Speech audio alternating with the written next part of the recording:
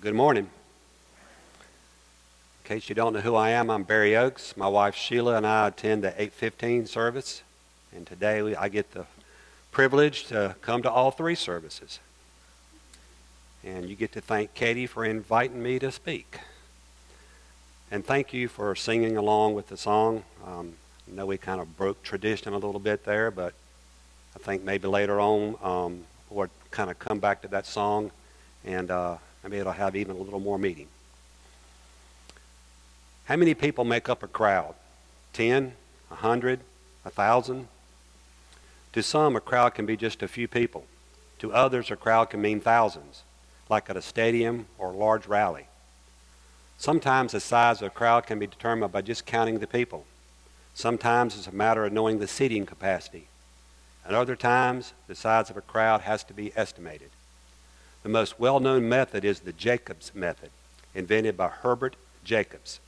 Jacobs was a professor at Cal Berkeley in the 60s and observed numerous Vietnam protests from his office window. He noticed that the area students stood on had a repeating grid-like pattern. He could easily count how many students occupied a certain amount of space. Based on the density, a dense crowd has each person taking up 2.5 square feet. Somewhat less dense is 4.5 square feet, and a light crowd has them taking up 10 square feet. Once he got an average number of students in a grid, he could calculate the number of grids in an area and get a good estimate of crowd size. Crowds play an important role in today's scripture. Before we look at the scripture, will you join me in prayer?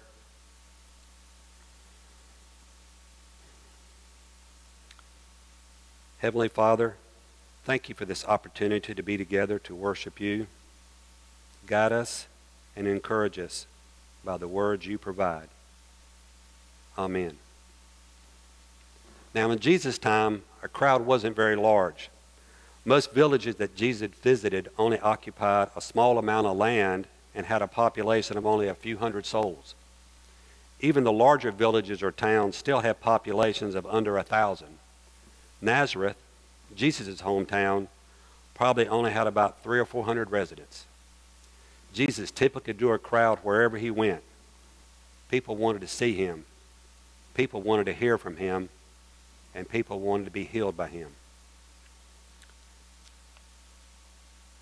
Jesus has just returned to Jerusalem for a Jewish holiday. A Jewish holiday in Jerusalem meant there would be a large number of people. Inside the city was a healing pool called Bethsaida. Around this healing pool was crowds of sick people, blind, lame, or paralyzed. Out of this crowd, Jesus focused on one individual, a man who had been sick for many years. Most likely he was lame or paralyzed. Out of all the crowd, why did Jesus pick this man? Was he the most sick? Had he been sick the longest? Was he an important man? Did he even know who Jesus was? From the scripture, we don't know these answers. What we do know is this: Jesus chose him and went directly to him. And Jesus asked, "Would you like to get well?" And the man answered, "I can't, sir, for I have no one to put me in the pool when the water bubbles up. Someone else always gets there ahead of me." See, the reason there were crowds of sick people by this healing pool was the belief that when the waters bubbled up, an angel had stirred the waters, and the first one in after would be healed. These crowds of sick people were holding hope to be healed by these miraculous waters. After the man's response, Jesus told him, "Stand up, pick up your mat, and walk." Instantly, the man was healed. He rolled up his mat and began walking. In the gospel, there are more than 40 meetings between Jesus and various individuals. In many cases, Jesus initiated these meetings by picking an individual out of a crowd. Some cases, the individual found Jesus in the crowd. Wherever there was Jesus, it seemed there was a crowd. In Luke, Jesus and his disciples went to a village, and a large crowd followed him. As they approached the village, a funeral procession was coming out, followed by a large crowd. A widow's only son had died. When Jesus saw her, he went to her to comfort her and then to touch her son, her dead son and bring him back to life. Again, out of a crowd, Jesus chose one.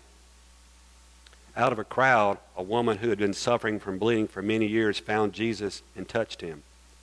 Jesus, again, out of the crowd, talked directly to her. Jesus met a Samaritan woman by a well and spoke to her and comforted her. He touched and healed a crippled beggar. The list goes on. Jesus touching or speaking with just one individual. Now, all these individuals that Jesus met with were in need. Some with physical needs, healings, and others needed comforting words. We're not sure how he chose these individuals.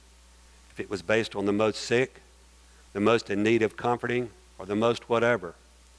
We don't even know how forgotten these individuals might have felt. Where are we in this selection process?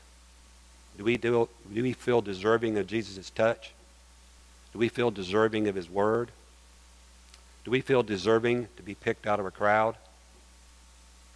Do we feel forgotten by God sometimes? C.S. Lewis did after the loss of his wife to cancer. He called out to God for comfort, but sensed no reply. Confused, he asked, "What can this mean?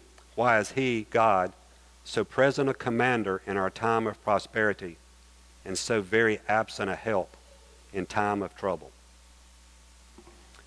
Scripture speaks of those who felt abandoned. From Ruth, we find Naomi, widowed and childless in a foreign land, where she cried out, "The Lord has turned his hand against me." From Psalms we hear, "Will the Lord reject forever? Will he never show his favor again? Has his unfailing love vanished forever?" Again, I ask, where are we in this selection process? For me, my answer was not deserving. There are others who are worse off than me. There are others, their problems are worse than mine. So let me tell you how I found comfort for these feelings.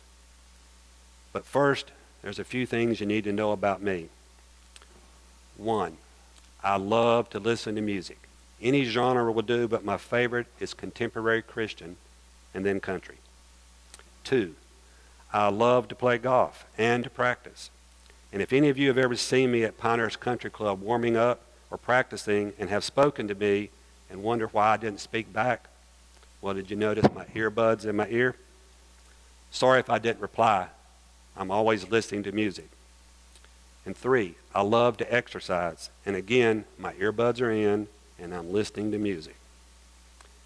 And when I'm driving to the golf course or the fitness center or anywhere, my radio is tuned to K-Love. Now that we're clear that I love to listen to music a lot, and when I mean a lot, I mean I play golf or practice or exercise every day. And since I listen to mostly Christian music, I find comfort in the message from these songs. One song that inspired today's message and the song that has helped me is called "There's Nothing Our God Can Do" by Passion. We just sang along with this song a few minutes ago. I hope you were able to pay attention to the lyrics. And the lyrics that I kept thinking about every time I heard this song were, "Just one word, you calm the storm that surrounds me. Just one word, the darkness has to retreat. Just one touch, I feel the presence of heaven. Just one touch, my eyes were open to see. My heart can't help but believe there's nothing that our God can't do.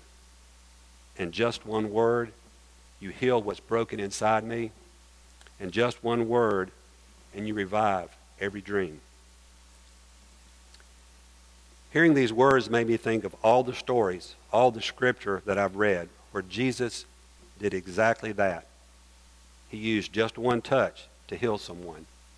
He used just one word to comfort them. Jesus always dealt with that just one person who needed him. So when you're struggling, when you are questioning, where is God? Has God forgotten me? Has God abandoned me? Does God even see me in the crowd? You should not be surprised or even feel ashamed for having these feelings, because you are not alone. Others have felt that way. For healthcare workers who identify as people of faith, the pandemic challenged them physically, emotionally, and spiritually. Dr. Jessica Price of Northside Christian Health Center in Pittsburgh and a member of Westview United Methodist Church had these same questions. When asked how she managed, she said, "I have faith that no matter what, God is in control. God can handle all of my questions." Yes, God can handle all of our questions.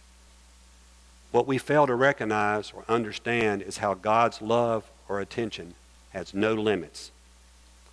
So when you doubt, when you question, recall the stories that you've heard or read, the stories of those who felt forgotten by God, the stories of those like the man lying next to the healing pool. He'd been there for years, feeling forgotten, feeling abandoned, even feeling, "I may never be healed." Along came Jesus, and he picked this man to be the just one. So like this man, we may feel forgotten, we may feel abandoned or broken. If so, remember this: our God deals in just ones. Believe, because you and I are just ones. Amen. Will you pray with me?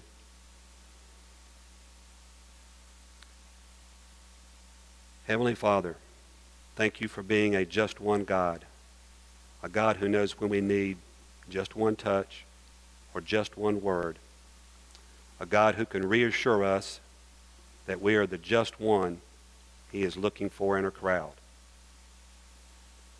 Amen.